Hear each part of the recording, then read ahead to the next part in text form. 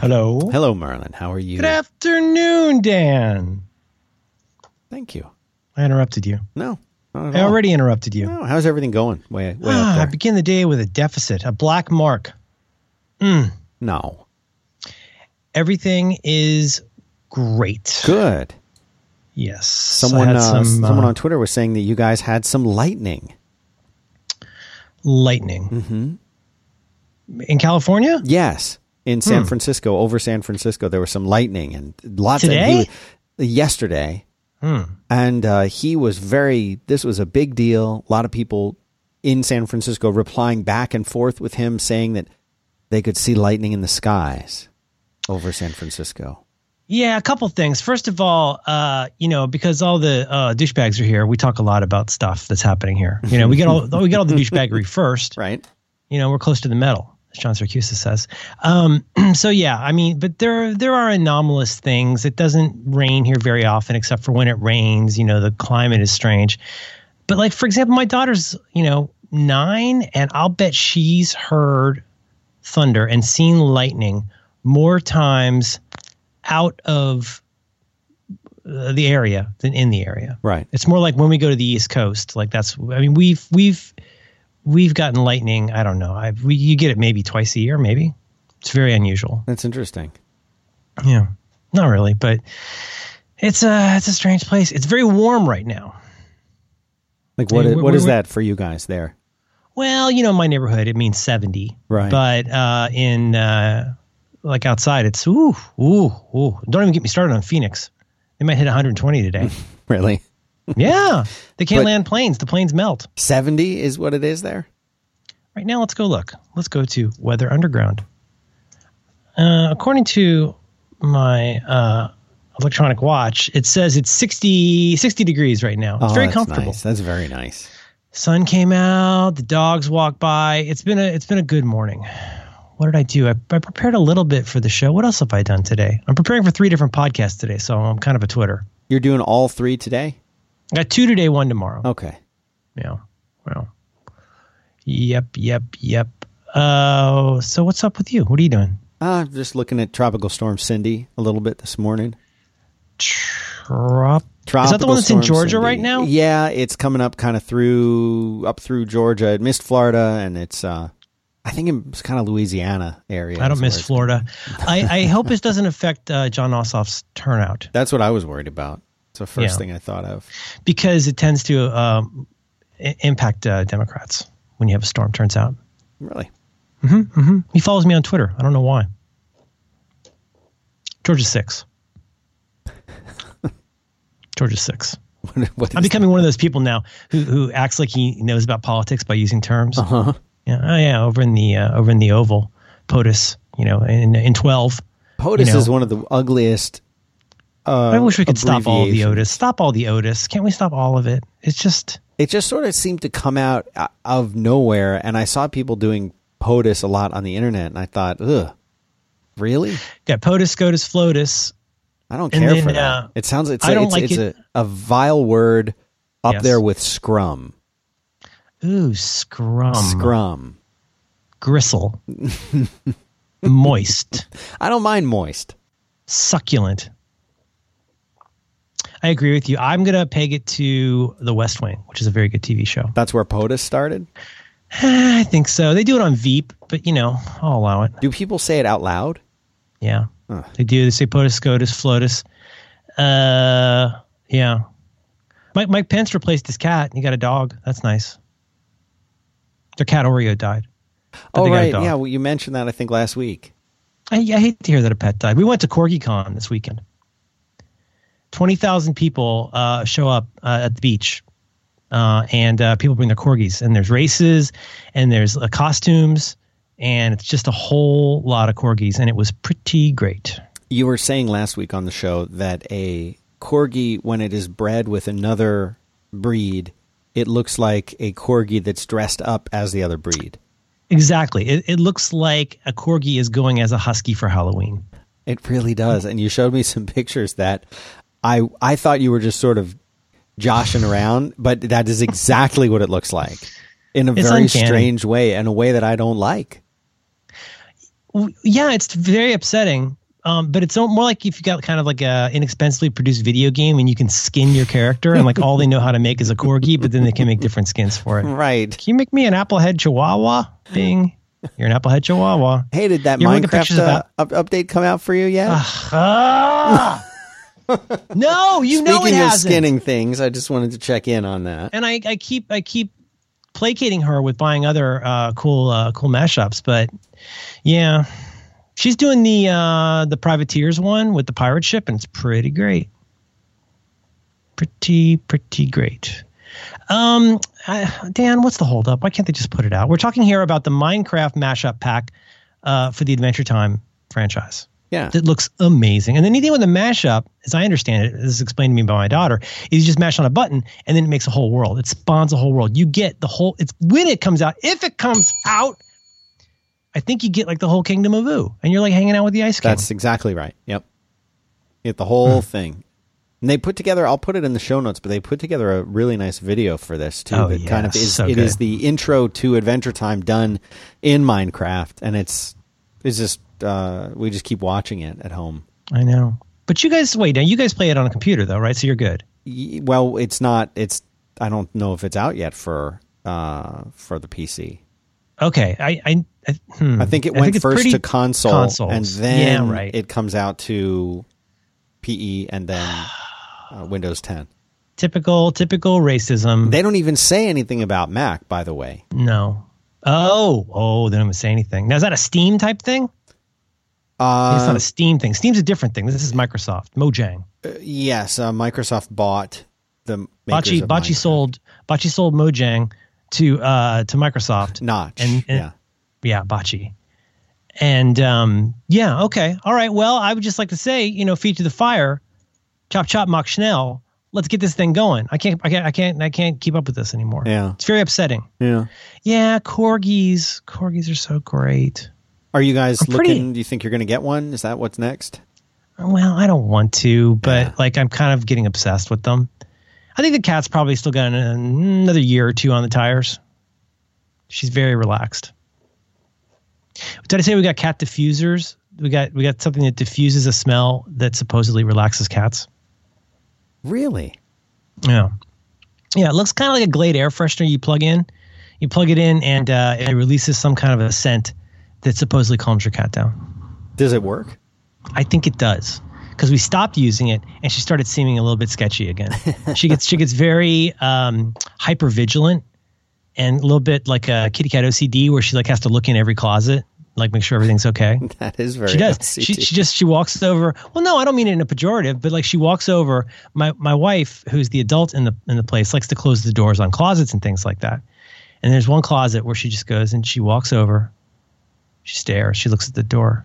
She walks up to where the door would be open, and she just turns and looks at me like, what are you doing? You know I can't open this. Do you know what this does to me? Do you know? Does she do it a lot throughout the day or just once? Well, after my wife leaves, I open it sometimes, Yeah. Does she go in or just look in? Oh, no, she goes in. It's a closet with two doors. It goes, it's a big closet, and it's got a door in one room, a door in the other. Because San Francisco, and she'll just walk through there. She'll go under the toilet paper shelf and check things out. Yeah, if you have any questions at all about the cat, feel free to post them. Okay. Did you see that we're one of the top? Was it business podcasts? Yes, I did. That's in one of the talking points I have for you today. Did you notice? I don't know if you went. It wasn't until I'd already clicked on the PDF that I thought, why did I click on this PDF? Never click on an email attachment. No. But I was just curious about what this thing actually was. Did you take a moment to actually look at the PDF? I did briefly. Did you notice anything about the information they enclosed in there? Well, I'm not looking at it now. Refresh my memory. Back to work. I don't have it in front of me, but it's like back to work. It's a business productivity pound sign. And Dana Merlin, D. Email address in the last column. Oh, that's lovely. So that's nice. Thank you so much for honoring us. It's in the PDF. That. Mm-hmm. Most recently I had this email come in for the topic idea that came in. Yeah. Did you get that one? It came in yesterday at 9:41 a.m. Let's see. It's the subject is a guest topic idea for Back to Work on the future of work in the U.S. Should I just read it? I can just haul off. Yeah, I don't think I got that one. I love that it's also just addressed to just Dan. I've started marking those as spam, so sometimes they go away. Oh, you're missing the good ones. Good morning. My name is Bobby. I'm just going to leave the last name off. My name is Bobby. I work for the Manhattan Institute. They're the ones that made, by the way, this is an aside, they made the ship go completely invisible to radar. And then the guys went through time, and when they came back, the guys were all like in the deck of the ship. That's what this is. Is that what they call razzle dazzle? Yeah, that's what this is. Okay. I hope the day is off. That's not inventing the bomb. That's the Manhattan Project, right? Right. This is the Manhattan Institute, which and Manhattan Transfer is the a cappella jazz band. Yes, not to be confused with do diddy. Tell us about the boy from New York City, Bella Fleck, and the Flecktones. Flecktones. I hope the day is off to a good start. The Manhattan Institute's City Journal magazine has released a special issue focusing on the future of work in America. I thought a couple of articles might be of interest to your program with Merlin. We have Kay Heimowitz on robots and which sectors will be affected. Milton Ezrati on embracing technology and globalization, which the first time I read as goblinization. That would be pretty funny. And I was very excited when I read that. He argues that we should continue to outsource the easy stuff and create a U.S. niche for manufacturing high-end specialized products, as some corporations have already begun to do. I mean, it goes on. These are just a few of the things. They talk about how they want to revamp vocational training in the U.S. And that they have apprenticeship programs. And they have a PDF too, Merlin, that they want, and they have given me their number. I can call back to Bobby's desk. So, like, if you have questions about it, or like when you're ready to schedule. Yes, so I don't know. Do we get to pick from but you can tell that this person really knows our show. They've been listening probably since episode 7. If they're able to name an episode from the last few months, that only a super fan would be able to do that. That's right. That's right.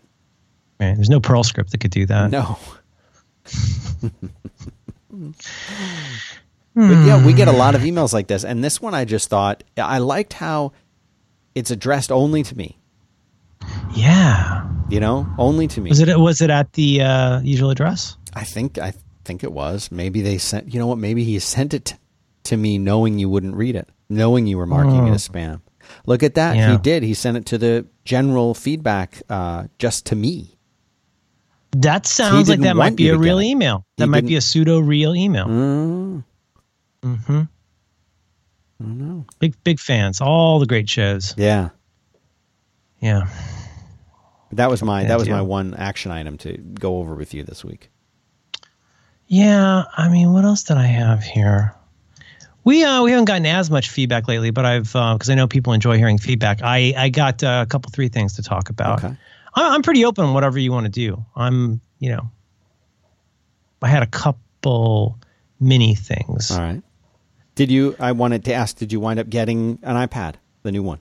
I couldn't say. Okay. I think the CBD oil might be working. Really? Mm-hmm. I can't tell if I'm taking the right amount. Are you drinking sometimes the whole I wake up feeling just half? No, sometimes I wake up feeling like I'm tripping. I moved up to 3-dot formula. Okay. You got the 1 dot, the 2 dot, the 3 dot. Yes. And the 3 dot comes with a giant ass. It doesn't even come with a dropper, but I use the dropper from the 2 dot formulation. Sure. Yeah. And I think I took way too much. And I felt like I was tripping the next day. That was not a fun feeling. Oh yeah. But no, I think I need to figure out. It's kind of messy and stinky, and I don't want to mess up the kitchen. But I want to get a better handle on the dosage. But I think it might be helping. It's taken me weeks to get to where I'm comfortable saying that, but I think it might be helping. Well, it takes the edge off. That's wonderful news. It certainly helps us. There's something that I was confused about why the 3-dot didn't come with a syringe like the other ones. So I called the company, and what they told me was that the reason it doesn't come with the syringe is that the syringes are not very accurate. I'm sorry, not syringes, droppers. The droppers. I'm going to tell you about a syringe in a second. but the droppers are not very accurate. And when you're into the higher dosage, I think people are more focused on accuracy, and that's why they have to drop. I said, based on my experience, that's a very good idea. I said, okay. I said that's fine. He said, and the guy said, but he said, what you can do is that little opening in the top of the bottle is the exact size intentionally of a standard. There's some kind of medical syringe of some kind that doesn't have the needle on it. It's just the whatever a syringe is without the plunger. It's what you use to give a kitten milk. Yes, that thing. And they sell these, and he gave me a link. And for $14.99, you get either 50 or 100 of these things, and I think they're intended to be like a one use, but you can reuse them. And so they're. I'll put a link to that in the show notes, and something you might be interested in too. And I ordered them. And they come in. It's wonderful for people with OCD because they're like super sterile, and they're all like in things, and it feels very medical. But the end of it fits into the bottle. So you put it in there, turn the bottle upside down, and then you can extract the exact milliliters that you want, whether you want 3, 6, whatever dose you want to do. It's exact, and it makes it super easy because like if you were taking these, for example, like say you were taking them on a regular basis, you could measure out a few doses in advance. You could take it on a little trip with you, whatever you want to do, the good kind of trip. That's good. And so I'll put a link to those if I'm sure I can dig that. Yeah, out. for the 3-dot, I think it's like an 1/8 of a teaspoon. That's correct. You're supposed to take, and like we don't even have a measuring device that small. Right. It's a 6 milliliter dose, and it's very hard to measure that out with accuracy, except for these. Are you on 3-dot? Oh yeah, I've been on the 3-dot. Yeah, that's the 3-dot. I noticed a marked difference. I think between 2-dot and 3-dot. What we're referring to here is the what's the word I'm looking for? The proof of it, like how much of the active ingredient. There's a lot more active ingredient in the one with the 3 dots. This is probably going to be a little bit confusing to people. Yeah. Yeah. They'll figure it out. Yeah. Anyway, I just thought I'd mention. Still, please do your own due diligence. Your mileage may vary. No motorcycles after 3 p.m. This is kind of weird, pretty random, but I'm going to mention it. Something I forget how I came across this. Probably Overcast recommendations. But there's this app and this like platform and this worldview about consumer mindfulness meditation called 10% Happier. I don't have a strong opinion on the existence of that and whether it's Buddhist and stuff, but what I will tell you is their podcast feed has something I think is very interesting and worth checking out, which is in addition to interviews with lots of people you've heard of, because I think this 10% person is famous. There's also guests from the show or guests from elsewhere who come on and do guided meditations, which, again, take it for what it is. But it's interesting as a way of thinking about whether this thing might be right for you and how it might be right for you. It's kind of neat to hear what different people do with a guided meditation. And I put that in show notes, 10% Happier. It's one of those, like, you get an app and you sign up for stuff, kind of like with Headspace, where you're like, you're subscribing to meditation, and that, I don't know why, that puts me off my beer. Like, remember to meditate today. Like that kind of reminder thing? Yeah, mindfulness timer. I used to do that. Would that count as mindfulness? If you have an alarm, would that count as mindfulness? Here's what I used to do, and this was a really neat thing. This is back when I had that really, really great practice where I was sitting probably, I don't know, close to 60 minutes a day. And one of the things that I read about that people do is they'll set something that goes off. I think they recommend once an hour. And you could set a little timer that dings once an hour or whatever way you like to remind yourself of things. And they say that if you do 1 minute of mindfulness practice an hour, and you work for 8 hours, then you're getting about 10 additional minutes of mindfulness in the day. And so I had tried that for a while, and the ding, and then I thought, I got to stop what I'm doing now and just focus on breathing or whatever. Yeah. And it became really annoying. I stopped doing it. Yep, me too. I had it on my electronic watch, the whole breathe thing. Yeah. And, I'll tell you, the true mindfulness is realizing when you don't want that crap going off all the time. I have another one that reminds me to work out. It's a Streaks style app for, trying to motivate me to keep taking walks and stuff. Yeah. And I don't know. I really try to minimize those things. I do a fair amount. If this were easier to do on iOS, I would do it more. But I do a fair amount of trimming, where I'll go through and, like, one of my bugaboos is, like, I don't want a badge on almost anything. I mean, a badge meaning on the app icon, you will see a red dot with a white number in it representing something, whether that's things that are due today in OmniFocus, or whether it's unread messages in the Messages app, et cetera, et cetera, et cetera. As Marco cannily refers to in the settings for Overcast, like, if you want more stress in your life, click this on. It'll tell you how many podcasts you haven't listened to. Great example of, like, why I don't want this. And you have to, I think by default, most times when you turn on notifications, I think it flips on all the notifications for all of the things. Like, it will display in this way, and it will make a sound, and, and it will, but you have an option in most oddly enough, in the notifications area, there's a bit you can flip for turning off the badge on things. And the ones where this drives me the craziest, though, I've had calendar apps. I guess this will change now with iOS 11 and how things are going. But with calendar apps where the badge is the number of the day and the month. So, like, today. Oh, yeah. I know what you mean. Yeah, right. Like, the last thing I need to see on my calendar app is 20. Right. Like, it's so bad. It's just going to give you a mini heart attack every time you look at it. I know. And so I like to do a fair amount of that pruning. I wish it was a little bit easier to do. There's one thing. It's like when you ever have, like, a beeping sound that you can't find in your house, something like that. Apparently somewhere, I don't even know if this is possible, but I'm pretty sure this has happened. I think I have a notification that is just a sound.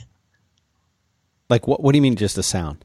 Well, imagine you're using your phone and you hear ba-dum. Yeah. Or ping. Yeah. But there's nothing on screen. Oh, now I see what you mean. Do you see the madness? Yeah.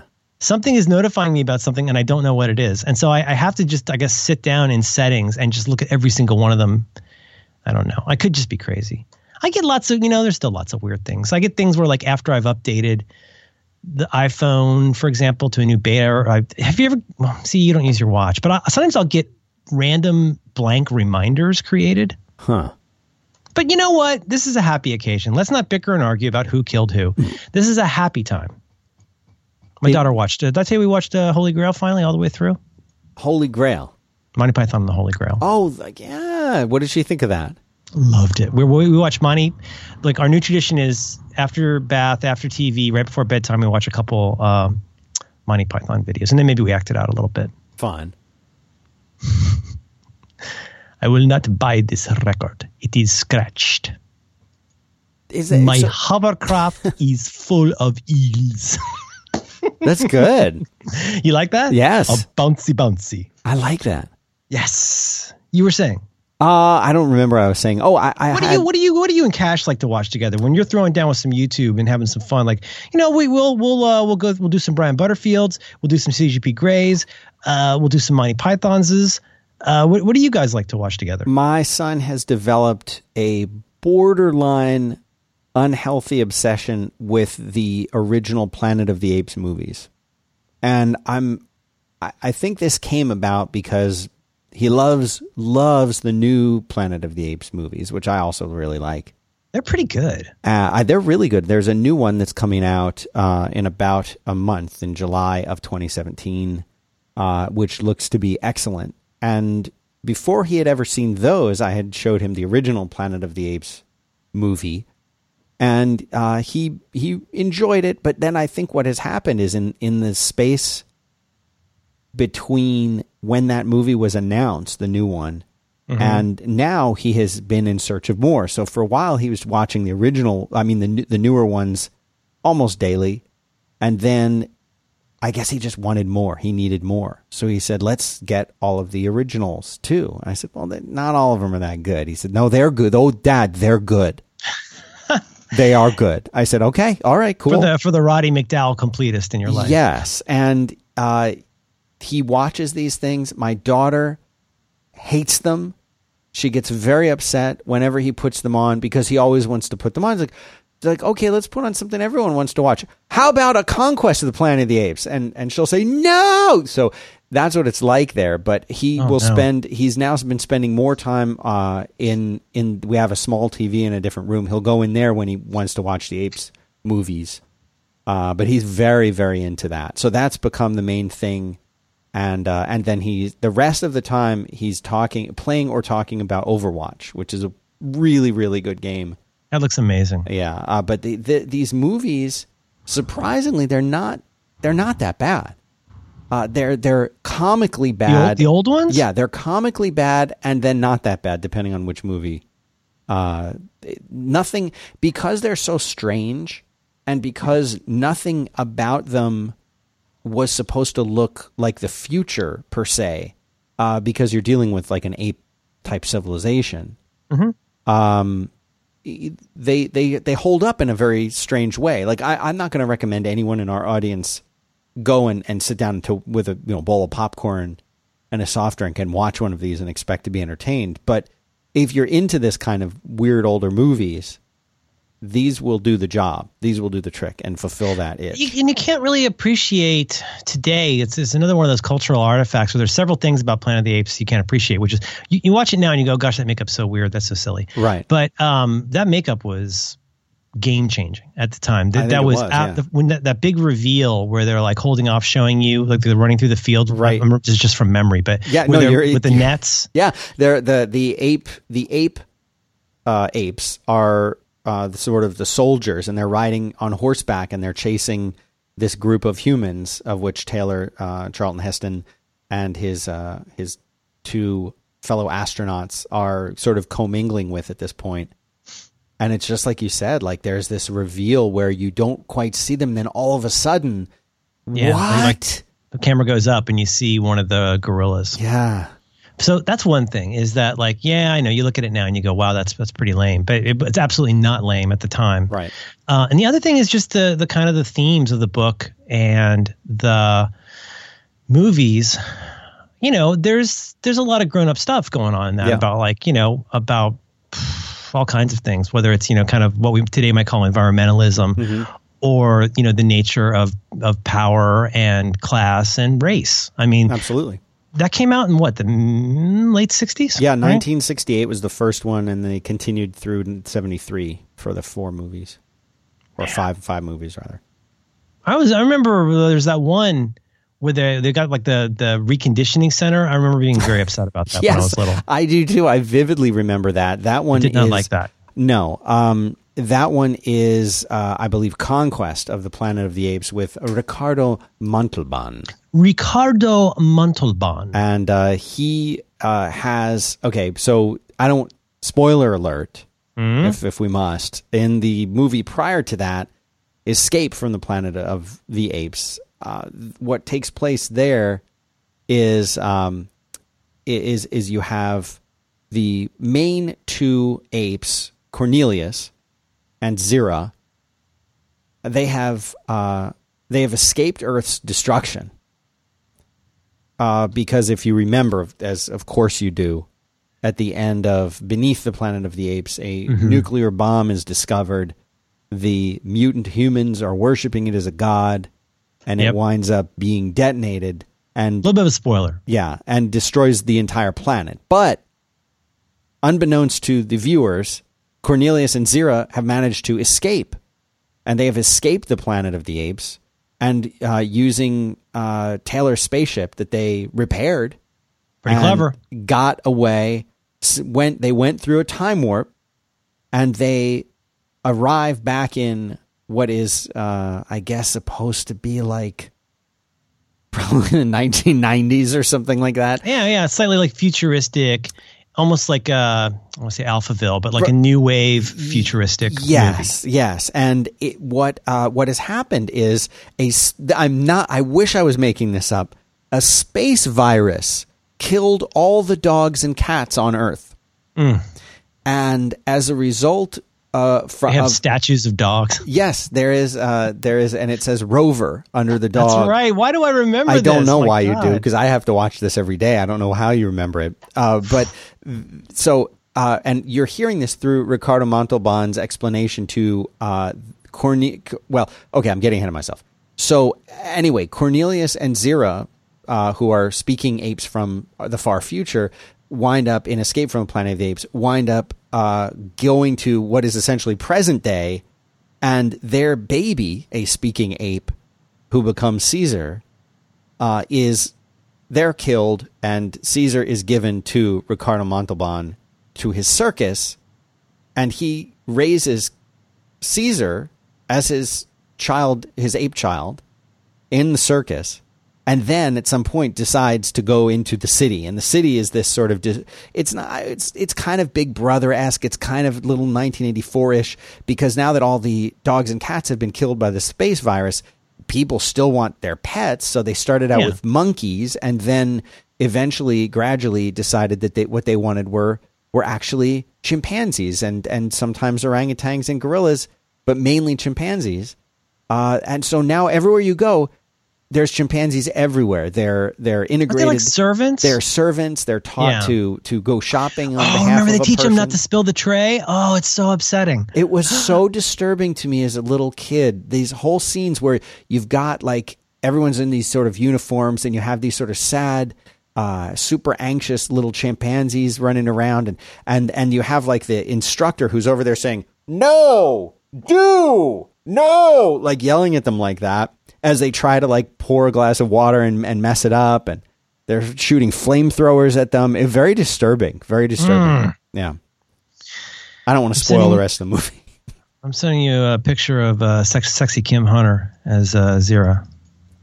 Dan, I think we got some sponsors this week. Would you like to tell me about something that you like? I would love to tell you about a new sponsor that I hope becomes a long-term sponsor, because how often does it happen where out of the blue a sponsor reaches out and it turns out that like you're using the heck out of this sponsor already and you can't believe it? And that's the story with the RX bars. Do you have RX bars up there?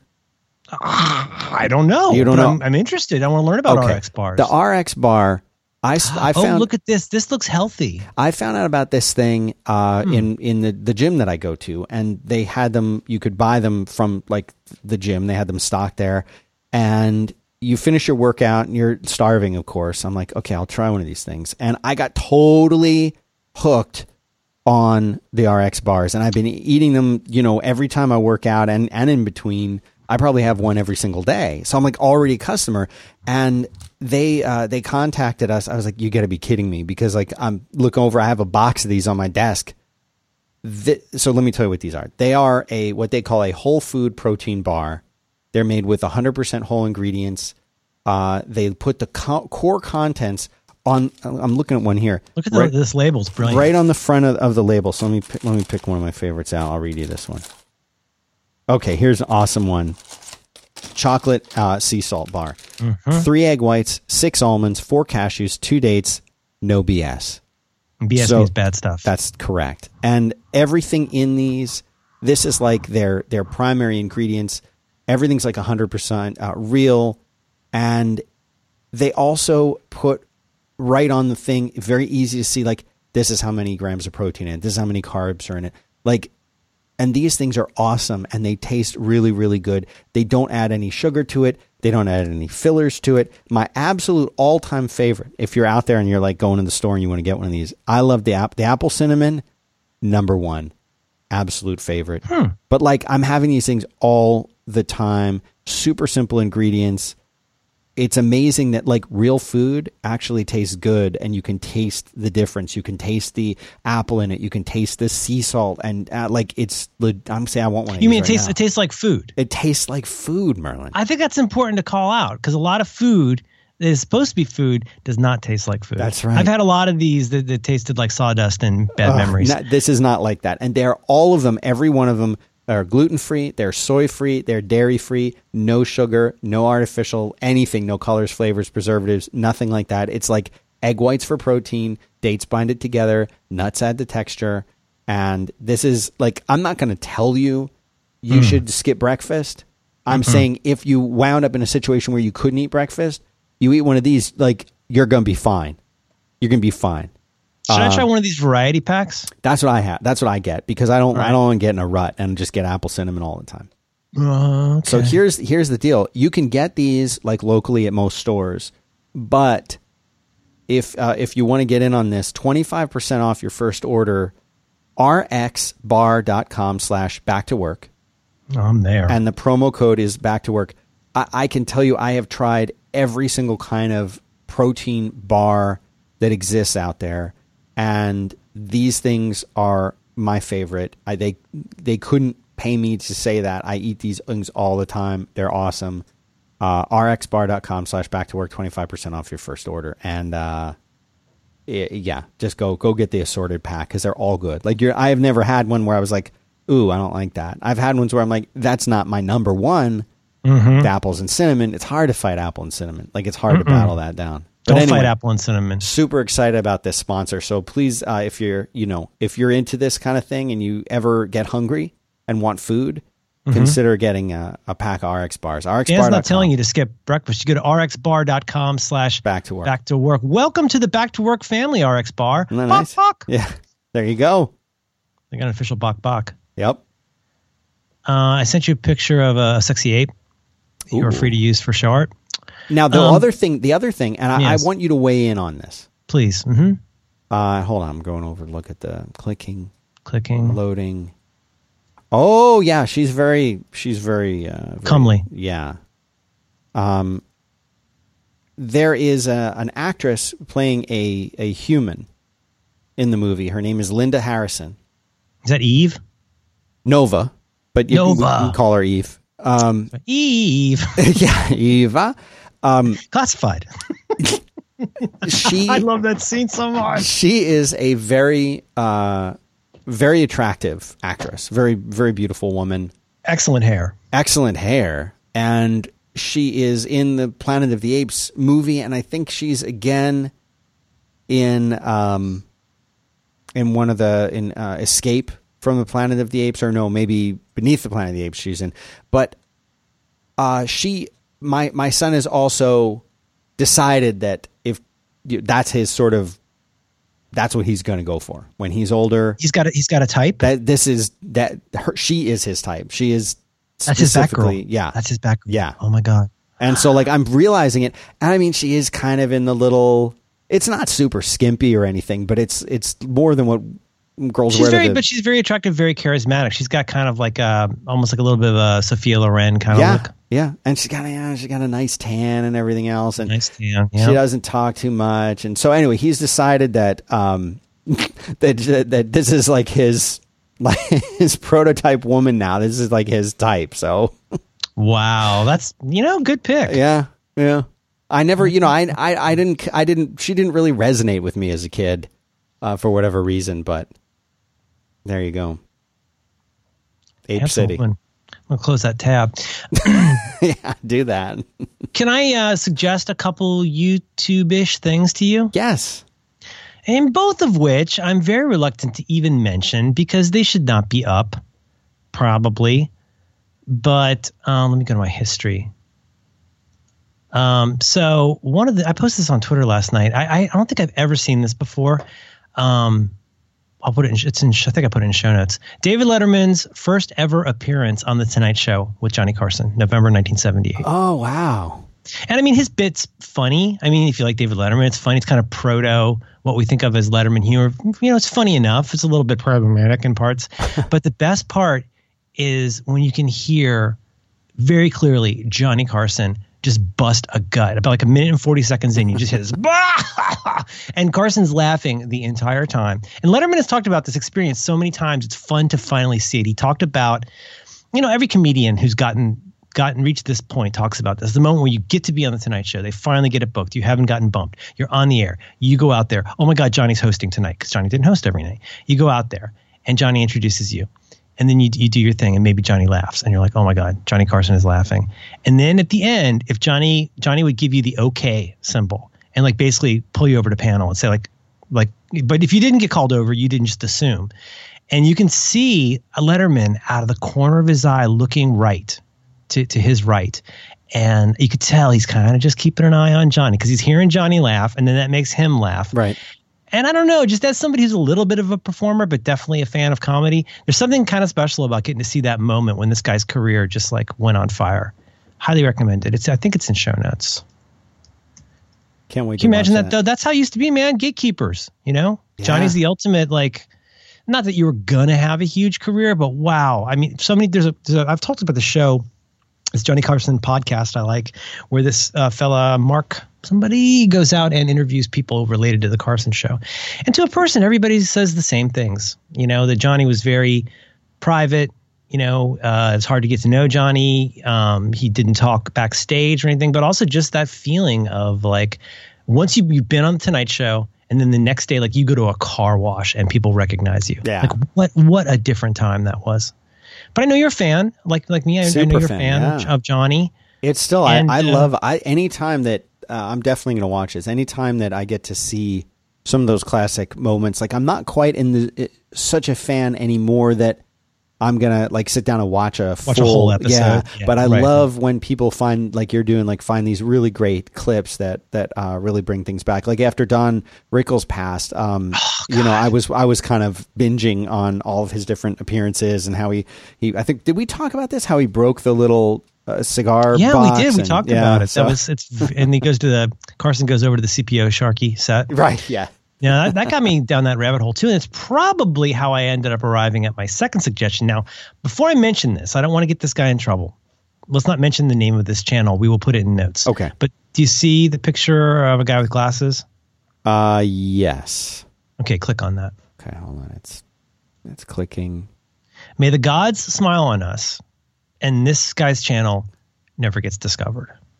Oh, yeah, because it would all get shut down. Look, what do you see here? Hold on, it's still loading. Lots of clicking. My God, what is happening to the internet? I think I'm using 100% of my bandwidth there. Get your fans coming up. Oh, look at that. All old clips from late night. Look at some that. Late show, mostly late. Look at that. Oh, and they're all like just a couple hundred views. No one knows about this. Yeah, I'm responsible for a lot of these views. The stuff that Charles Grodin, he's got all the Grodins. Okay, there you go. Watch anything with Charles Grodin. Yeah, anything with Charles Grodin on here, so good. There's so much great Chris Elliott. They got all of his Marlon Brando appearances on here. Bananas, so like it's all on here. My favorites were always when Grodin would show up, because early on, they were just kind of like, a regular interview talking, but at some point, pretty early on, it switched, and Grodin took this kind of openly hostile position. Yes, where he's like, no, Dave, I didn't do that, but it was so good, and they never dropped it. They never let it drop. Maybe the commercial break they would, but they. Oh no, Grodin is so committed, and of course Dave is just laughing it up. But yeah. Grodin, all the Grodin appearances are great. Look at Larry Bud Melman. There's your pal Roger Moore. Till Tuesday. Look at that, Amy Mann in 1988. Anyway, I'm not going to mention it here. I'm not sure it would make any difference, but please don't tell YouTube about this. But you go to show notes, and they have quite a few of these. Oh, so good. Yeah, isn't that cool? It's a great way. Like sometimes I just want to like hang out before bedtime and just watch some stupid TV, and it's so fun. You know what though? You talk about Carson being sort of the gateway, and there used to be like things that you would do if you wanted to have a career in TV or in Hollywood or as a comedian or whatever. It was like, it's not like there was a formula per se, but there were paths. And being on Carson or being on Letterman, like these were the things that you did. Like, oh, you have a movie coming out? Okay, you're going to be on one of these shows. You're going to do this thing. And things are so different now. I mean, you can just put a video on YouTube and potentially become a star. It's such a different thing. And I don't know. I feel like that's one of the reasons why there was so many people have wanted to use something like YouTube, because it's a way for people to get what they want to create out there in the world in ways that they were never, ever able to before. But at the same time, there's so much stuff out there, it's impossible to find what's good.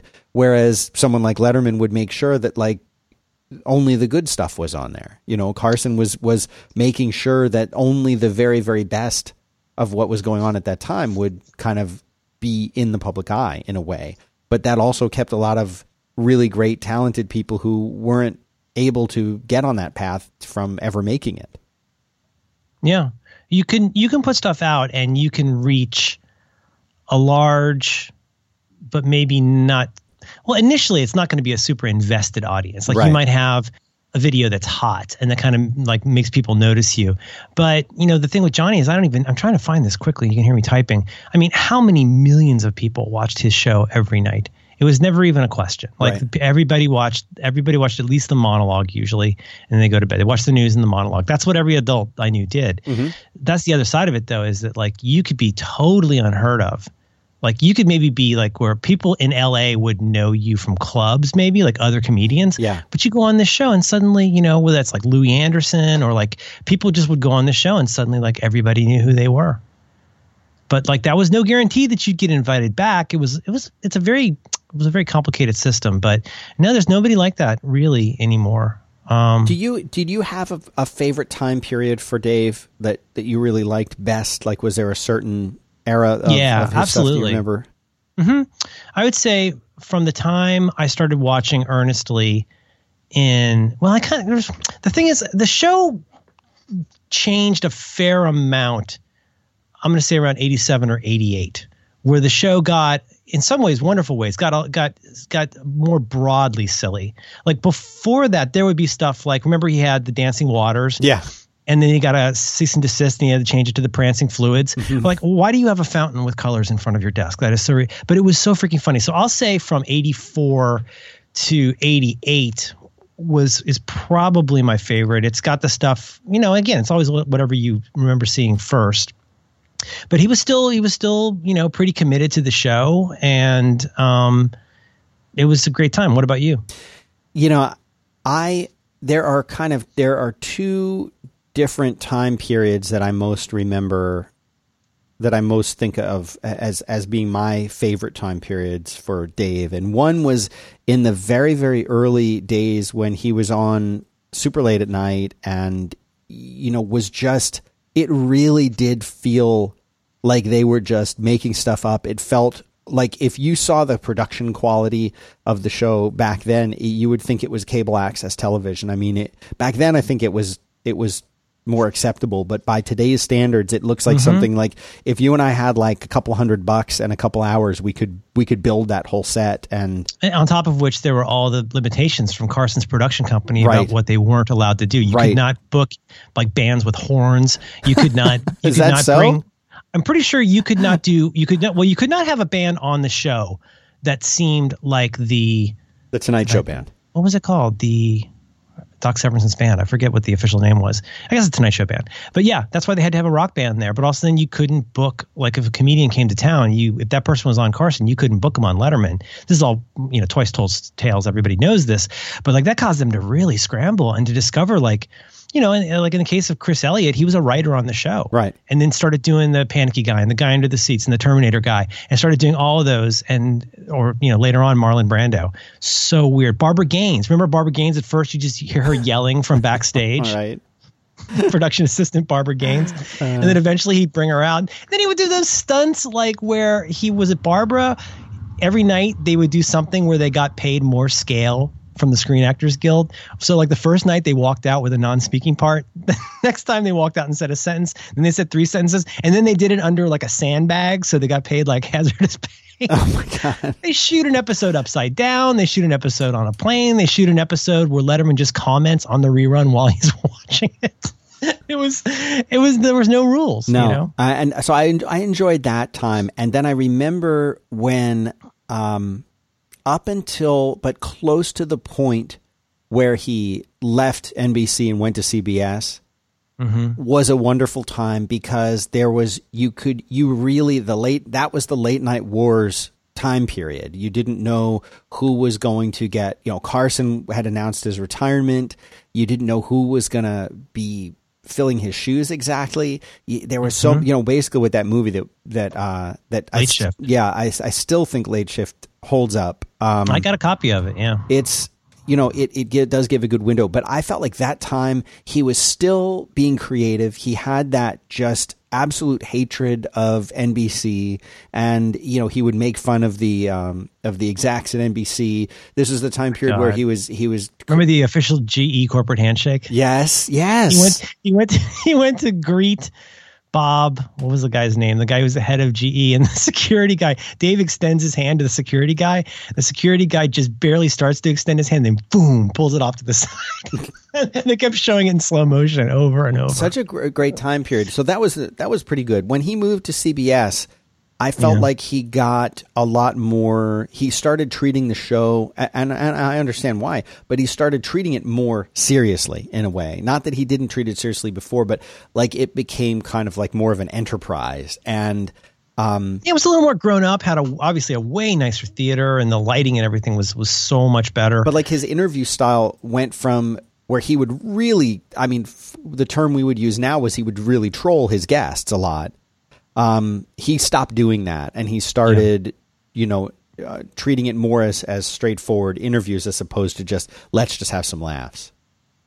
Yeah, I totally agree. In the early days, I don't know how much of it came out of his inexperience, right. But also it was just that his whole bit, you can even see it in his stand-up, was that he's this like smarmy rube from Indiana, doing weird observational comedy about like doing your dishes in an airplane toilet and stuff, like, but very, very funny, silly stuff. But he was never cowed by his guests. So there were some people like poor Brother Theodore, people who just got so provoked by him, or Harvey Pekar in the early days would get so provoked. I think Harvey Pekar was like genuinely pissed. It really seemed like it. Right. And he would just be going and just laughing and throwing his pencils in the ceiling.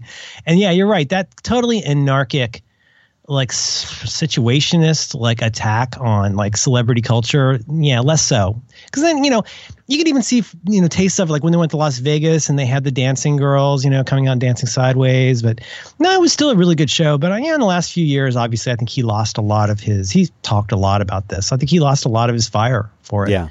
It's a grueling business. Yeah. Imagine showing up every, 5 nights a week. And you're not just showing up 5 nights a week. You're showing up and you're meeting with the writers and you're working on the bits and you're dealing with interviewing guests and you're on stage with all the lights, the makeup, you're in a full suit. It is, if anyone listening has ever been to like a TV studio for any reason, even just as a guest, seeing what goes on in the production and seeing what these people are doing, the idea of coming in and doing that 5 days a week and being on in that way. And how many years did he do it for? 30 some years? No wonder he grew the beard out, and just doesn't want anything to do with any of that. It's got to take a toll. Yep. That's why. But like, that's why when you look at somebody, especially looking at somebody like Jon Stewart, it's even more amazing because everybody who's ever worked with him talks about how hands-on he was with every part of it and like genuinely improving. Like everything went through him, and it wasn't just because he was the taskmaster, but it was because he genuinely improved everything that he worked on and worked just as hard as every single person who contributed. And then he did it, 4 nights a week. That's exhausting. Yeah. Yeah, Seth Meyers has talked about, the shift from doing SNL to doing his show and how it's evolved over time. He was on Fresh Air recently. And he said something so obvious it's worth thinking about, which is that, when he was doing SNL, he just didn't see his wife, and now I guess he's got a kid and stuff. And he records at a reasonable time, probably 3 or 4 o'clock.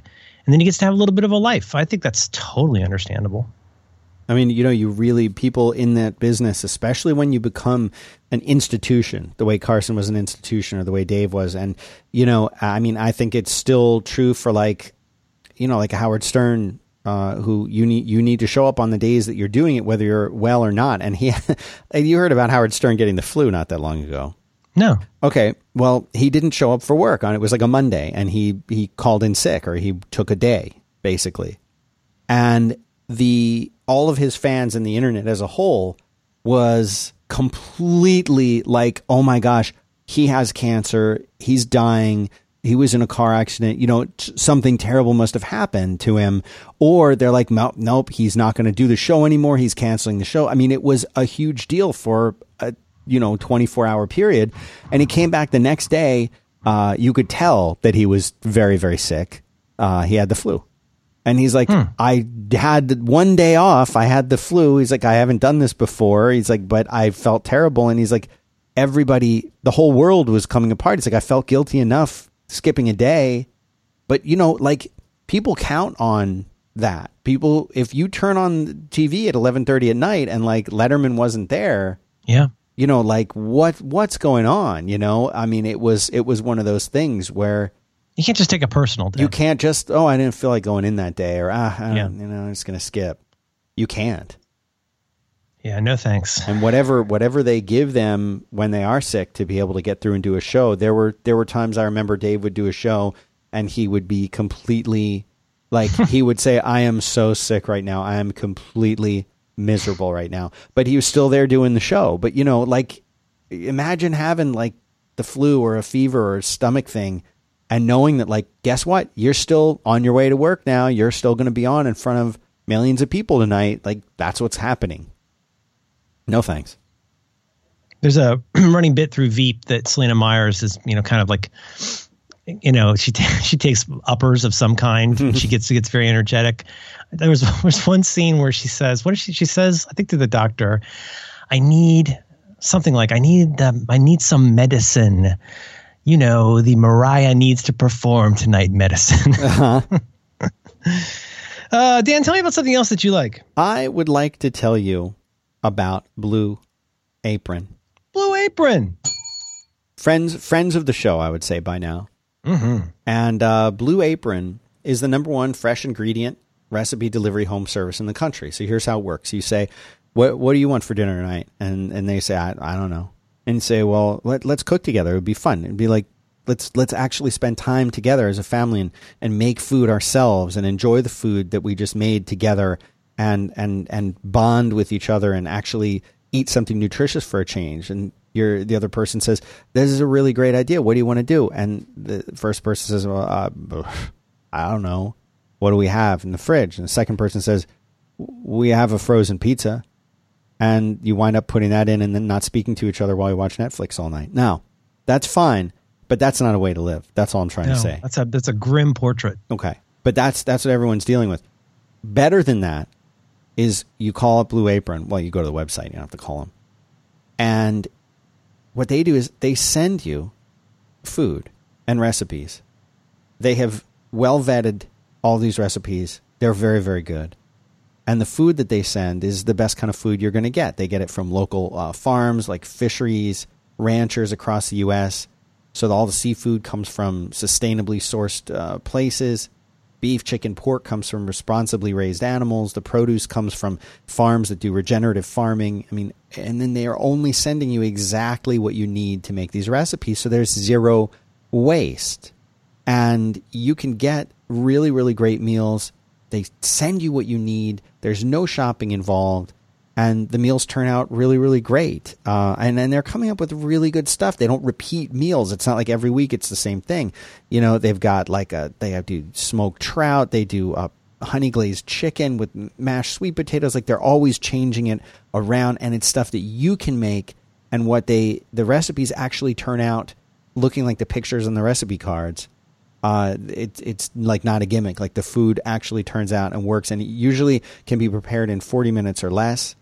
And you wind up spending less than $10 per person per meal.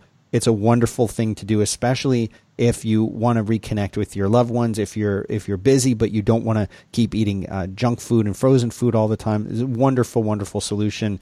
We do this at home quite a bit, and I really enjoy it. The URL to go to is blueapron.com/back-to-work. And you're going to love this. I mean, it feels great to make your own food and to eat food that tastes good. I'm not that great of a cook, but like, I can do all these recipes. Well, there's a nice side benefit too. They give you these beautiful recipe cards. They're just I don't say they're difficult to make. They're easy to. They're easy to make, but they're not like stupid easy to make. Like it's fun to make. Yeah. But you know what? They don't make you return that recipe card. You get to keep that. Yeah, that's your thing. So people like friend of the show, Tiff Armette, she has them all organized like in a binder. People in Syracuse does this. Like they'll remake Blue Apron stuff just based on how much they liked it from the recipe card. So that's one to grow on. Great idea. So a better way to. I think it's a better way to cook is the way I look at it. BlueApron.com/back-to-work. You'll get 3 meals free with free shipping. So again, to get in on that, it's a great way to get started. BlueApron.com/back-to-work. Thanks very much to Blue Apron for supporting the program. Bok bok. I mean, like the idea of there being a show. Like I don't have a show anymore that like I look forward to watching every night, or that I have as part of my routine. Like, oh well, it's this it's this time, and I better put the thing on so I can see what's going on in the world. I mean, Letterman was something I watched. I don't say every night, but like a lot of nights. Yeah, in college, like it was just something that you did. Yep, you're right. There's not too much like that. Veep is my favorite TV show right now. I like lots of other things. I'm trying to think of what I just don't miss. I try to catch commercials, right? You don't miss that. Love commercials. Yeah. Yeah. Especially the ones where they're sitting in the bathtub holding hands. That one, yeah. Ukulele, ping pong, ping pong. But no, not too many things like that anymore. I mean, like, there's the things where you don't want to get spoiled, like where you like Game of Thrones type things, or like Walking Dead, where I'll like watch it when it's on. But yeah, not too much. Different times. Did you ever start watching that American Gods show? No, I'm still where I was before. Okay. I canceled my Stars thing because I didn't want another eel. But no, I need to find that. Well, actually, a listener reached out to us about that. Thank you to that listener. But I will get to it. That seems like one of those shows where I'm going to want to watch them kind of in a row-ish. Not strictly a binge, but like, is it a bingey kind of show? Well, I don't know. I'm a bit more into it now than I was the last time that we talked. And so, I actually like it a little bit less than I did. Interesting. Are you up to 4 or 5? 7, I think. Oh, wow. 7 or 8. Getting up there. I don't know how many are left. But I really, really dug the first few episodes. And now, we'll see. We'll see if it comes back out of it. But okay. I realized it, but I didn't realize it until I really started to dig in. That this was a very well received Neil Gaiman novel. Oh, really? You didn't know that? I did not know that. I knew it, but then I forgot it, and now I know it again. It occurs to me about once a year that the word podcast is a riff on the word broadcast. And that occurs to me about once a year, and then I very rapidly forget about it. This is the way my mind works. Isn't that sad? Like, oh, podcast, that's really clever. It's like broadcast. It's the worst. Yeah, it is. But it's worse that's the name of it? No. Just that like there's so many things where like obviously everybody tries to give the name of their thing a clever meaning, a double meaning, and I frequently don't understand the double meaning of things for many, many years. Where I don't get the like what it's riffing on. Like I tried to introduce the concept last night. We're reading these. We finished all the Percy Jackson novels, and now we're reading the next in the series, and Heroes of Olympus, I think it's called. And at the end of the one thing, there's one character, and a lot of the characters come from, or I would say most of them come from actual Greek mythology. And so they're, sometimes I'll Google a picture of it on my phone, and I'll say, look, here's an actual Grecian urn with this character painted on it, and this is where the stories all come from. And so last night I said, how much does a Grecian urn? And he's like, what does that mean? And I explained it, and it, like you say, like you explain something, then it's not as fun anymore. No. You have to explain it. No. My hovercraft is full of eels. Those are very funny things. Yeah. Do you want to do some? Oh no, I don't want to cut you off. No, I'm done. I'm all done. Bring the ruckus. No, right. It's all good. Listener feedback. I think this is a really easy one, but it's worth. Listener Adam, I always enjoy your talk on TV streaming and streaming devices. However, I haven't heard you discuss the Chromecast. Have you tried one? What do you think? Dan, do you have a Chromecast? Have you tried one? What do you think? I got a Chromecast when it was first announced, and I did use it briefly and then never used it again. And I think it was because the user experience was lacking at the time. I have not yet returned to it and tried to see if it was better. Interesting. I've wanted to pick one up, but Amazon doesn't sell them. Right. I'm not going to go to a store. So I don't have one. I've never used one, but just hearing other people talk about it, it sounds like it is very well suited to people who are not simply in the Google ecosystem, but are especially in the Google Media ecosystem, which I guess I kind of am with YouTube. Yeah. But like for people who are like, it's got its own version of like AirPlay, right? Like you basically throw stuff to it, right? Yeah, that's exactly, I think, what you were intended to do. I think now it still can have stuff thrown to it easily, but I think now it has a little bit more of its own kind of, interface where you can get through it. But it's more like a Fire Stick. Yes, I think so. Mm-hmm. Yeah, I'd still like to try one, but I don't feel like that's particularly the way of the future or anything. The little stick. It seems like the kind of thing you might leave in a suitcase for like if you want to watch something in a hotel room. Well, I think I was going to try it with that, and then when I got to the point where I wanted to use it, there were a lot of hoops to jump through at the time to get it to work on the, how the hotel Wi-Fi is always a little bit captive different. Portal. Yeah, right. And that didn't quite play well at the time, or I was too stupid to figure it out either way. So yeah, and the other thing is, it needs to be USB powered. So it has a little cable coming off of it. It's an HDMI and a USB? Yes, it does not, or at least when I got it, the one that I had did not get power over HDMI. And so you had to still plug it in. And many TVs will have a USB port that can deliver power without, it doesn't like get detected by the thing or whatever. So I had to do that. Listener Adam, I would like to try it someday, but I have not yet. It's going to be very interesting to see what happens with Apple TV. Remember Tim saying that apps are the future of TV? Mm-hmm. I think, I'm going to go out on a little bit of a limb here. I think apps may not be the future of TV. Mm-hmm. What do you think is going to be the future of TV? A TV-like interface.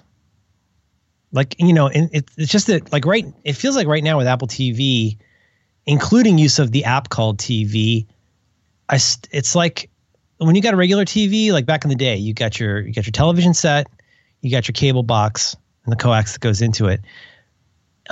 This is a little bit of a stretch, but it feels a little bit like I have 16 different cable boxes right now. To have to like jump out of something, boom, go to something else, mm-hmm. do the double hit on the little device dingus to jump around. So, I mean, ideally, like there's one piece that's always like so missing from all of this, including freaking Hulu, is like, one of the things, like, so much was great about the TiVo.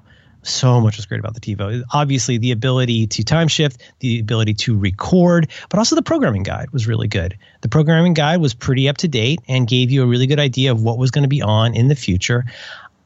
On the Apple TV, now this is kind of two different problems. It's part of it's a UX problem and part of it is a deals problem. From a UX standpoint, that's usually crap on Apple TV. There's no, you have to stop watching. And here I'm talking about all the TV apps, most of the video apps. If you're watching something inside of an app and you want to see what else is on or what's on in the future, in most cases, you got to menu out of wherever you are, go to the area where they list things, and then go there and like try to suss out what all is on. Right. Hulu has improved on this a little bit with something they call, I think, FlipPad, which is when you're watching something on Hulu for Apple TV and you flip up from the bottom of the remote, you can see like thumbnails of all the other stuff that's on right now. But, that's better. So on the one hand, there's the implementation of program guides, even in like a given app, is so poor. There's so much horizontal scrolling on Apple TV. I don't know what the solution to that is, but horizontal scrolling is not easy or fun. It's easy to get wrong. It should be one of those things where you don't have to think about it, but you end up like going and then like ending up in the wrong place, and it's really, really gross. So, I mean, that's something that's not being done that well in that many places. But then you jump up to the bigger like deals level. And like, so what would it look like if that program guide existed, but not just for all the channels that a given service gets, but for all of the services? Like right now, if you Siri your way into like, show me the TV show Doctor Who, it'll then say open in, or like, here's the ways you can watch that. These are the apps that you have or could get that'll let you watch this. But it's interesting from both a deal standpoint and a design standpoint. It's interesting to think about how you tackle that on something like Apple TV, because it's hard for me to imagine that in 5 years it's still going to be a bunch of buttons. It seems like at some point you've got to land on some combination of here's stuff that's on right now, and here's stuff we think you'd want to watch right now, regardless of whether it's on. And I don't know what that looks like, but I think for this to get successful, it really needs something like that. I totally agree. And, it's stupid and frustrating as just a regular old guide can be. When I go to the place where I get my hair cut, they have just regular cable playing. And they've got, the regular old DVR interface. And I'll tell you what, like, I sit down in front of that. I'm like, yeah, I remember this. And I can find what I want right away. Yeah, you just right click. And again, you're not sliding with your finger. If you're right-clicking through CBS, you just click it until you get to something you want to see someday. You hit the record button, you confirm, and you go back to where you were. Right. And that's it. That's simple. Like right now, I've been trying to figure out, they've been heavily promoting on MSNBC, they've been heavily promoting this thing that was on over the weekend called All the President's Men Revisited. Spoiler alert, I think it might be an old TV show that they're just running again, like from even like a decade ago, but I can't tell. But I wanted to watch it though. So I go to MSNBC. Of course, then it's just, you see the big placards for all the shows. Do you want to watch this show, that show? But like there's nothing in there for that. So finally I did a Siri search on All the President's Men Revisited, and I landed on it in Hulu TV. And so my option was I can add that to my stuff, whatever that means. I think that means it records things. But to this day now, it's like 3-4 days later, and as of last night anyway, it still says there's nothing to watch here. So like, that's a little bit frustrating. For Something sure. that has been heavily promoted on that particular network. Maybe it's blacked out because they don't have the rights or something, but there's no way to really know. These are old points, but I mean, these are going to be big pain points for people who are used to, I got cable because of sports, and now it's trained me how to use a TV. I think this is going to be a hard road to hoe if they don't find a way to overhaul how we interact with this stuff. Right. And that's the whole thing is, it should be easy. It should be better. I think we all agree that it's better to pay for just the stuff that you want and just the stuff that you want to watch. I think I like that a lot better. I'm paying these companies directly, and they're giving me the content that I want. And when I don't want it anymore, or I want to take a break, I hit a button and it's gone. Yep. And when I want it back, I hit a button and it's back. And I'm not getting all these other channels, and I'm not paying for riders and all this other stuff, and still dealing with commercials. It's super simple. It's straightforward. It's just so hard to get to and find the content that I want. Like Netflix has this new series that's called The Keepers. You heard about that one? Yeah, it looks interesting. It looks depressing. I started watching it last night, but like, I'm sorry, like the idea that I have to go in and use this awkward remote to kind of scrub through and type it in. And yes, I know I could talk to it if I wanted, but little things like that, like the interfaces that we're given are really not that great. And to really push this forward, I almost feel like we figured out that like an on-screen guide wasn't that bad of a thing. Like I can read words much faster than I can see and scroll through giant pictures. If you think about the size of the pictures of, let's say you're browsing through the movies on Netflix, I think you can only fit about 5 of them, and then you have to start scrolling because they're these very, very big pictures. I don't care about the pictures. Just I know the names of the things I want to see, let the words scroll by and let them scroll vertically instead of, horizontally rather, or vertically up and down instead of horizontally left to right, like you were saying. Yeah. Just get, and we had that. It's a list. I'm very comfortable with lists. We read that way all the time. Show me a list of text of all of the things that you have, and I'll find what I want much, much more quickly than I will trying to scroll left to right through these big honkin' pictures of movie posters. I don't need to see movie posters. Well, you almost want what I believe is called constraint in OS. Mac OS. Like if you want to do stuff like if you always want, like in the old days, if you want to draw straight in a drawing app, you could scribble. And if you hit shift and started moving in some direction, that would constrain it to a straight line. Do you know what I mean? Yes. Okay. So, but you just conceptually that makes sense. Yes. You look, I know I want this line to be straight. I don't want to be tested on how well I can draw a straight line. If I hold down shift, constrain that. That's an example like where you would do that manually. But, I don't know how this would work in implementation, but like, for example, with Hulu, there's a top level navigation, like literally at the top of every screen, which is like the homepage, my stuff, channels, account stuff, something like that. And then below that, there's like whatever section you're in. So if you're in the section called home, you go down and now there's this completely bizarre horizontal menu of stuff. And again, I don't have it in front of me, but it's along the lines of like, okay, here's everything that's on right now. Here's movies, here's TV, here's your channels, right? All that kind of stuff. Now to move between those, remember now you're in a horizontal menu. So if you want something that's 2 screens away, you have to scroll horizontally all the way across twice.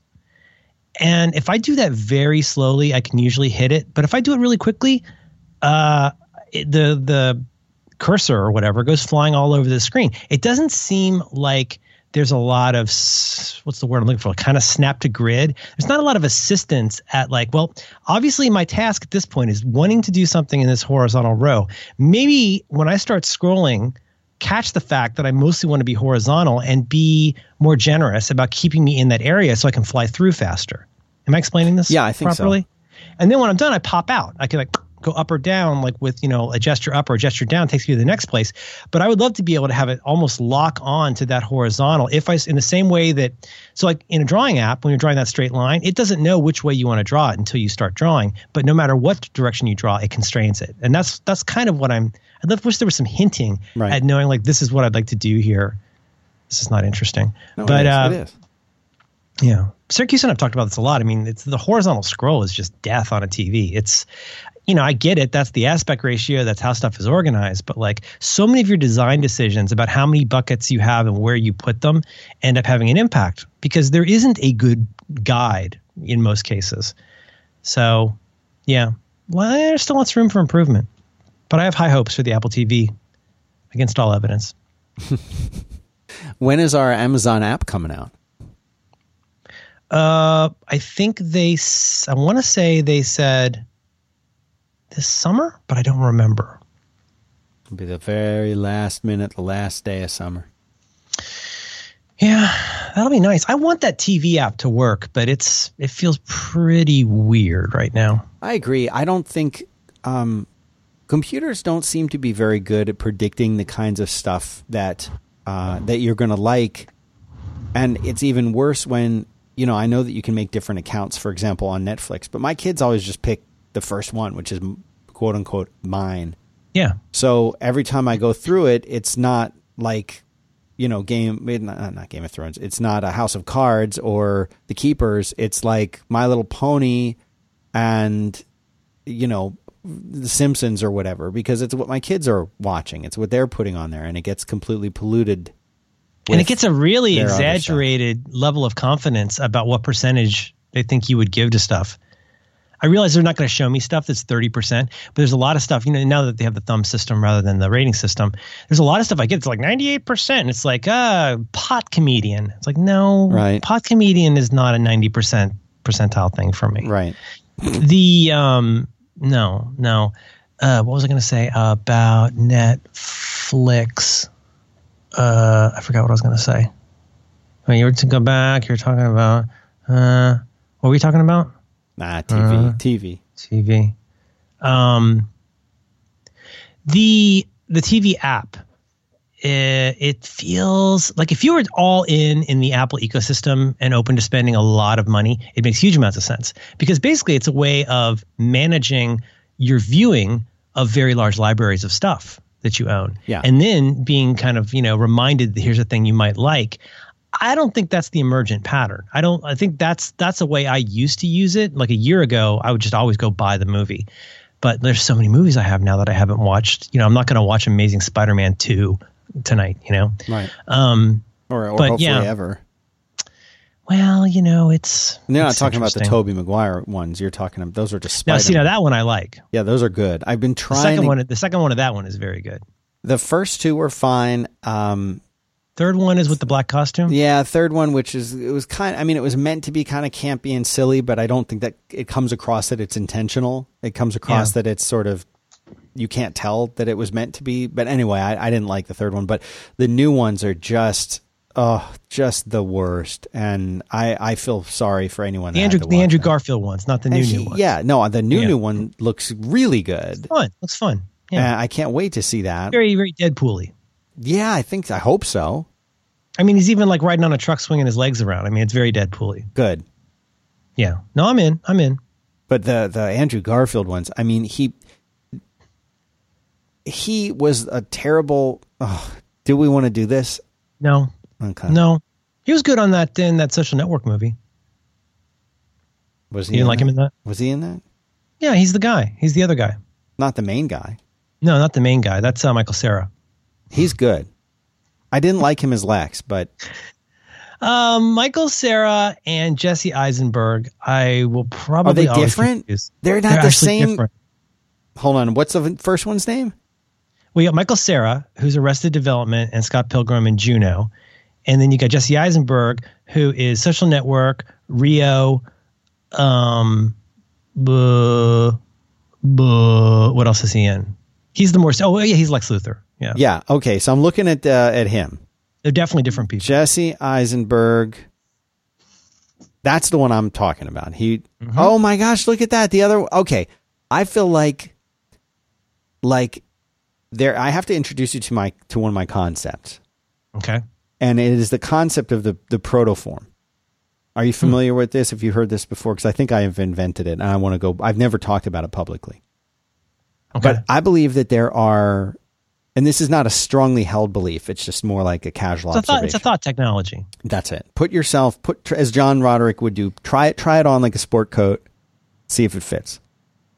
The concept of a protoform. So a protoform is, have you ever met a person and you look at the person and you say, you know what? You look kind of like this other person who's maybe a celebrity. And in your mind, you're like, oh, right, that person looks kind of like this celebrity person.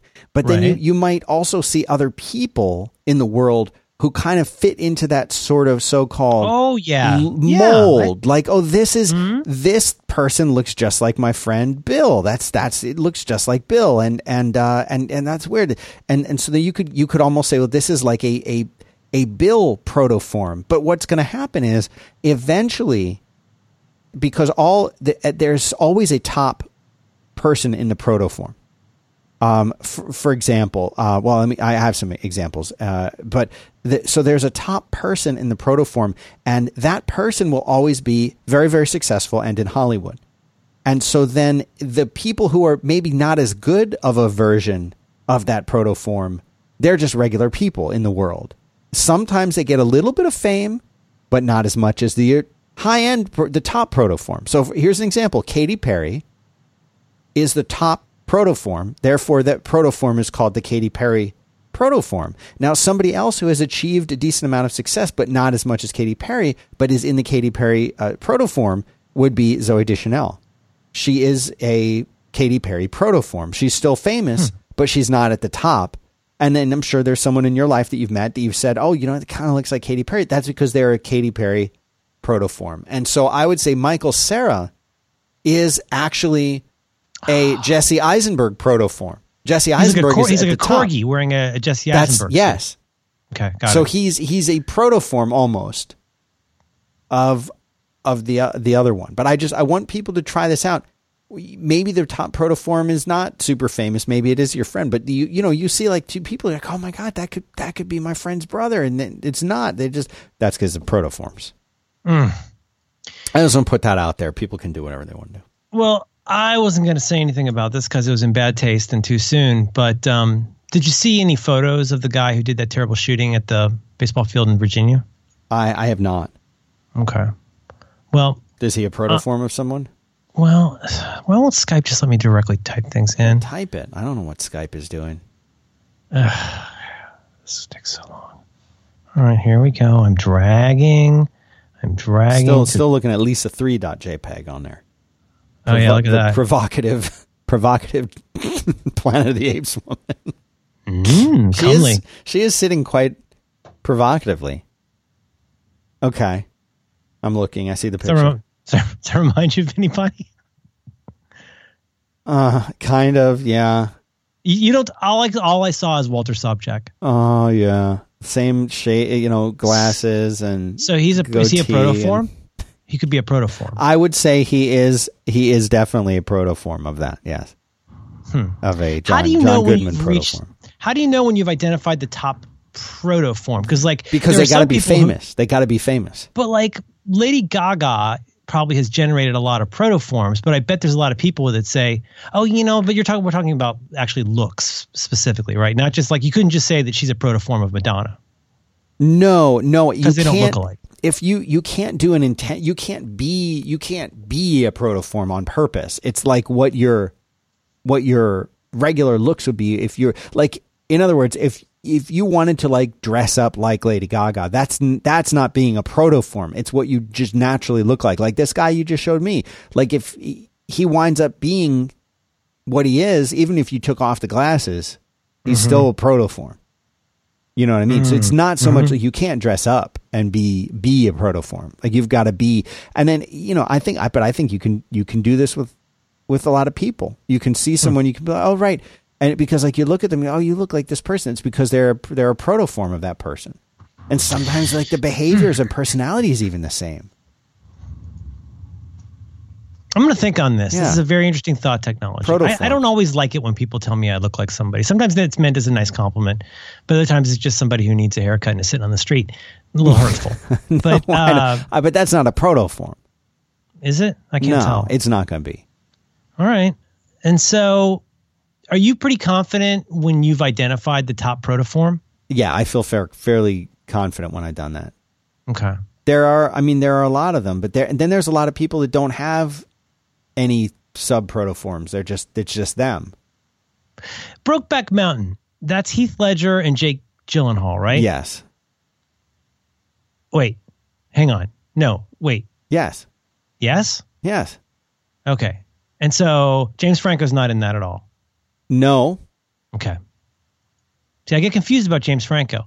He's one that might be problematic for me. I'm not sure whether he's the source of or the clone of the protoform. Which one are you saying he is? Are you saying he's more of a Heath Ledger? It's a little bit of Paxton Pullman type situation. Yeah. Where I legit never remembered which is which. Honestly, legitimately, I would get confused about which was named which. I knew their faces. I knew that's the guy from Terminator. That's the guy from Independence Day. I'm not an idiot, but at the same time, I cannot keep them straight in my mind. Paxton Pullman. I mean, if for no other reason, since Heath is gone, James is at the top. Whether he always was or not, he's up there now. Because you can only have it's like Highlander. There can be only one. Oh, only one. Yeah. Yeah. Can I tell you about something I like? Bow. No, sorry. That's podcast for yes. Okay. I'm going to tell you about SendPro. SendPro is by Pitney Bowes. And to some people, I'm going to say Pitney Bowes, household name. Something you come home, you sit down, dinner time. What do you want to talk about over dinner? Let's talk about Pitney Bowes, the best place to ship stuff. The place that's been around shipping since the dawn of time. For other people, maybe that's a new term. SendPro, though, is a pretty cool service. Let me tell you about this. They have a lot of people here on the podcast. You know what they hear? they hear like Stamps.com. SendPro has 3 times the features of Stamps.com at 1/3 of the price. You print stamps from your computer. Whoa, are you kidding me? That sounds disruptive. This is right. This is true. You print stamps from your computer. You don't need any special equipment. You never have to go to the post office. It lets you compare shipping rates and delivery times between USPS and all the other major carriers, so you know you're going to get the best deal when you're shipping something. You can print paid shipping labels for USPS, UPS, and more. It tracks all the stuff built into it, so that when you put you put your thing through, you don't have to like go to another site and enter another tracking. The tracking's all built in. And they have special rates that they negotiate with USPS and other places, so that you're actually getting, because they know how much stuff they're actually shipping. It's huge. They like grandfather you in, so you get huge savings, like 3 cents per stamp and even better. And you can do this thing if you're a business where you can like mail now and pay later. There's all these different payment options and stuff, but this is a really, really cool service. And if you're sending stuff like on a regular basis to anyone ever, this is the best service out there. Go to PB for Pitney Bowes, pb.com/back-to-work. And when you sign up there, you'll get SendPro free for 90 days, and they're going to send you a free 10-pound scale to keep. That's yours. You get you can weigh stuff on it that's up to 10 pounds. Up to 10 pounds, which is handy because, like you want an accurate scale when you're calculating the shipping But you would need cost. a different scale to weigh this scale. Right? Well, you would need 2. Mm-hmm. But then, like, how do you know? I mean, it scales all the way down. When look you're at free, look at these check marks, Dan. There's so many check marks on when your here. free trial's over, you get SendPro for only $5 a month. Special rate is good for the lifetime of your SendPro subscription. That's, by the way, that's $5 a month versus $15.99 a month for Stamps.com. So it's a much better deal. Go check them out. pb.com/back-to-work. SendPro free for 90 days and the 10-pound scale. Very, very cool for people who ship stuff. This is the way to go. Check it out. pb.com. Thank you, Pitney Bowes. Pitney Bowes. That is a SendPro. name that was on many machines of my youth. Yeah? Oh, around the real estate office, they're lousy with Pitney Bowes everywhere. I think probably they're stamp dingus back in the day. Yeah. Good new sponsor. Good job on the sponsors, Dan. Yeah, I like those guys. Yeah. Someone was saying that Seth Rogen and Jonah Hill are protoforms of one another. But who's at the top? I'm going to say Seth Rogen has more success. He's the top. Yeah. I mean, I'm thinking of that phrase. It's a prefix you can put on a word, like the something, like you are. Yeah. You know what I mean? Yeah. Like this is the Nightcrawler or whatever. Right. That's a terrible example. But like you could pick out something that's like the platonic idea of this. Boy, we're mangling a lot of stuff today. Yeah. But I don't like saying it though. It's like saying POTUS. POTUS. POTUS. He's the POTUS. That would be George Washington, the original baller. Better than Emma Watson, he says. Old Virginia George, they called him. Better than Emma Watson, Nova in the Apes. Better than Emma Watson. What are you talking about? Hermione. No, I know Hermione. Is she in an Apes movie? No, my son says that Nova is even better than attraction wise. Yeah, hotter okay. is what he said. Ooh, okay, yeah. She's they're both good, very good actresses. I'm just relaying what my 9-year-old said. That's all I'm saying. I got 2 pieces of feedback. One about how to not turn into a curmudgeon. The other one about starting off your day. Okay. I kind of like the starting off your day one. May I proceed? Please. Listener Brian, can we talk about the start of the days? And in fact, 2 versions of the start of the day. Waking up and the first 10 minutes, 30 minutes, an hour at the office, whatever that is. Sometimes I get to work and start working on quote unquote important things, but that doesn't always feel happy. Sometimes it starts the day stressfully. Of course, when I get to work and chat out my coworkers and do some light reading or whatever, I feel like I lost a good usable hour or so. Yeah, I know that feeling. Along with that, any thoughts on the first hour of the day? I know you've shared your 3 pages of writing, but any general patterns that could be discussed? Dan, thoughts on starting the day ways to improve the way your day starts, what kind of things to choose? Your thoughts on improving your day? All those things. Starting it out, having a day, important. You know, when back in the old days before I had kids, I would wake up. I generally woke up early. I would pour a cup of coffee, and I would sit and I would read the news uninterrupted. Back then, it was my RSS feed reader, and I enjoyed having that time. It was worth it to me to wake up, 15, 20 minutes earlier so that I could have that easing into the day time period. That for me was something, and that's one of the few things I miss about, pre-parenthood, is that sort of alone time where, you don't have to be at work for X amount of minutes or hours even. You can ease yourself into the day and you don't have that rushed feeling because you have the time set aside to do everything. Now it's tougher, and I find that I need to spend time in the night before. Like, for example, I had to work out this morning, which means I've got to think about what I'm going to wear tomorrow. And in the evening, I've got to pack it into a little thing. I've got to put the lifting shoes in there. There's elements of thinking ahead, though. Yeah, and it takes all of that, and that's the one thing that I found. But then in the morning when I wake up, I don't have to think about anything. For me, it's eliminating all of those extra thoughts of like, well, what if I forget this? What if I forget that? Well, no, I won't, because I took the trouble to set it aside. It's in the thing. The thing is packed. The thing maybe is even in my car. Taking all of those steps, it gives you that space and that room to move at the speed that you're comfortable with and not feel like rushing. And a lot of people, if you ask them, how long does it take you to get ready in the morning? Their answer, well, I don't know, maybe like half an hour. In reality, it takes them 55 minutes, or, maybe it takes them 15 minutes, but everything takes at least 20 minutes longer than you think. Yeah. You need to know. You need to know that kind of a thing.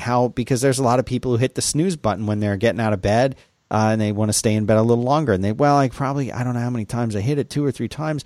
What that means is that you're actually not waking up at a time that makes sense for you. And you know way more about this, hacking this, than I do. But, going to bed at the right time so that you wake up awake at the right time. Imagine waking up and not needing an alarm, or waking up a couple minutes before your alarm, not having that jolt of, oh my God, I had to wake up, I went to bed too late, but actually feeling good about all that. All of those things, I don't know if this is addressing the question or not, but all of those things are what can help put you on the right trajectory to starting off your day right. Because, man, if you're all rushed and you're stressing out in the morning, by the time you get to work, you're like, how am I supposed to work for 8 hours now?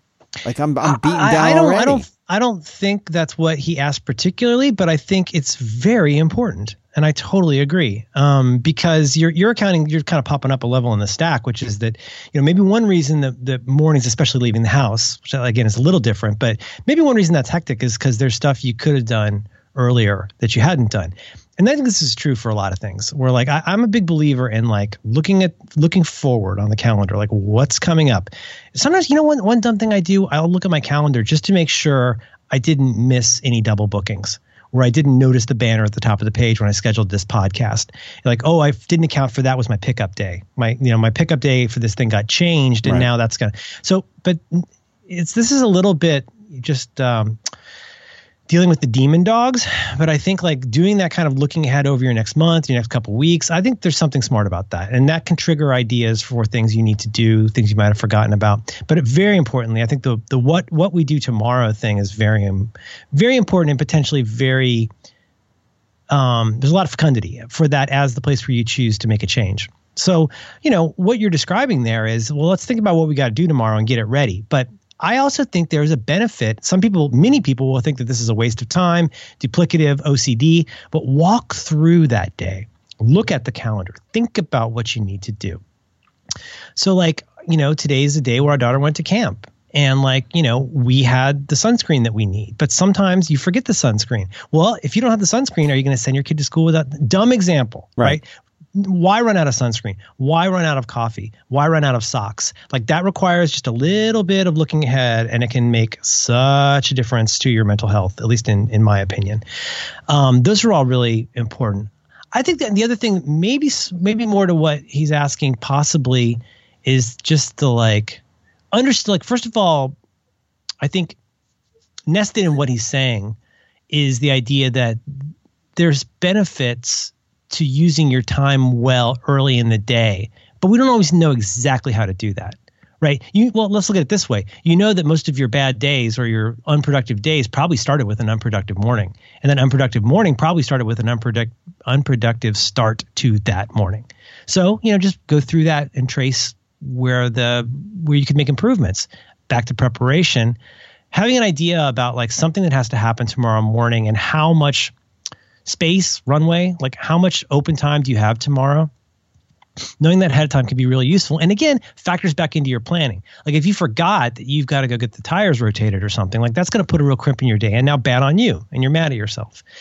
I also think, me, I don't love that word inspiration, but I don't mind the word motivation. Mm-hmm. I think there are ways to motivate yourself without inspiring yourself.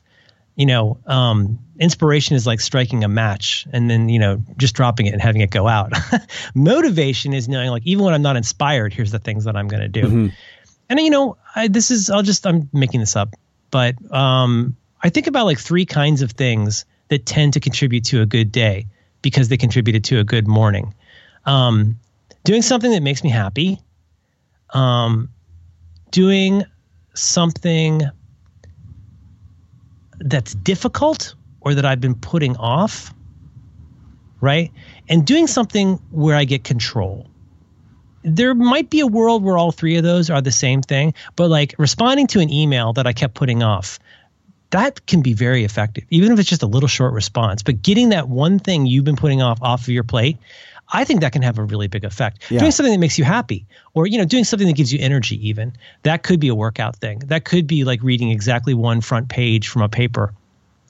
But then also maybe if you're having a day where you find little things to control, which could be tagging MP3s, that could be sharpening pencils, but it could also be like that's your opportunity. An area of control could be going through your calendar. I mean, not to get too recursive here, right? But I think some mix of those kinds of things. Well, but you're making a really good point, Merlin, because I think we feel it's so easy to become disorganized or to get caught up in all the details. And going through something like that, it makes you feel good, like, oh, I've got this thing organized now. Yeah, and that for some reason, doing something like that. Sometimes it is like a little menial task. Sometimes it's just going through like old emails and hitting delete on the ones you've already replied to, or going over your calendar or whatever. I think all of those things are incredibly effective at making you feel like you really got something done. Right. And with the inbuilt message being that like you will be more motivated if you start out with some successes or a reason to feel like your day is going productively. And so not doing any of those things and then and not realizing the time got away from you can be kind of a bummer. If you're okay with how you're spending your time, it won't bother you. It's just if you know there's other stuff you should be working on or stuff you've been putting off, those can all be things that dog you then throughout the day. And that's no fun. But it also, again, I don't want to overstate this, but I think it's not a bad idea. I've mentioned this so many times, but it was really useful for me. There was a time when I was doing a lot of writing for my website where I would have an index card with the first thing I needed to do that day, and I would leave it on my chair. So that when I was done for the day, when I came back the next morning, that was the very first thing I needed to do. Preferably less than 10 minutes, definitely less than 20 minutes, but some task I needed to do with a clear outcome. That's another part of this is clear outcomes. Sharpening 5 pencils may not feel like much, but those are, you just sharpen the crap out of those 5 pencils and now you're done with that. Right. Versus like outline novel. Well, how will you know when you're done with that? A lot of the productivity stuff that I have found useful in almost every situation is to minimize the amount of stuff that is junk, or minimize the amount of stuff that is a known waste of time and attention. To be smart about ganging the kinds of tasks that may not seem super important, but need to get done, and to the extent possible, giving yourself as much open area as you can, especially if you're trying to do something creative, even if you're, even or especially if you're programming. So much documentation on or research on how much more productive people are when developers are not unnecessarily interrupted.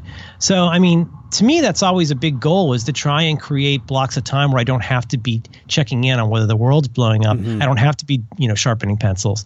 But, you can find your own way with those things. If talking to your coworkers is something that you enjoy doing, maybe you can still do that, but not for as long. right? If it's something you don't enjoy, well, then I would spend less time doing that. Find some other way to have office intercourse with people. Right. But I think you can find your own patterns for this stuff, but it does learn what works for you, which sounds like a trite phrase, but there's a lot of people who have not learned what works for them. And they continue to yell at themselves like they're a mean dad yelling at a kid and like getting frustrated that they're not producing what they want. Well, figure out the way you want to work, to figure out where your energy is. If you're not a very high energy person in the morning, look at more of those tasks that are very easy and give you more control. Don't look for a challenging, potentially hostile creative thing or like fighting over a budget or something. Don't make that your first thing. It's kind of a recipe for disaster.